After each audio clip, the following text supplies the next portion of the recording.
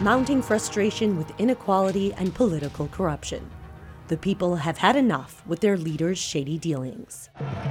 Sudan's ex-president Omar al-Bashir, ousted from power in April, has been on trial since August on corruption charges after millions of dollars were found in his home. Israel's Prime Minister Benjamin Netanyahu will face justice after being indicted in November on charges of bribery, fraud, and breach of trust. He must resign his office today. In March 2018, former South African President Jacob Zuma was indicted on corruption charges and money laundering after a decade-long protracted legal battle.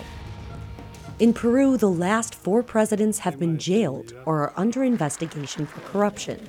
Viva el Perú! Former President Alan Garcia killed himself when police raided his home to arrest him last April. Former Malaysian Prime Minister Najib Razak is standing trial this year in the 1MBD corruption scandal. More than $700 million in illicit funds allegedly landed in his bank account.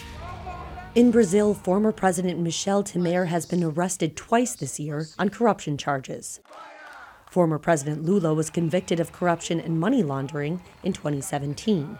He was released from prison last month, pending the outcome of appeals. And here in the U.S., it's bribery. Bribery? It's a hoax. Articles of impeachment are being considered by Congress, accusing President Trump of bribery in the Ukraine affair.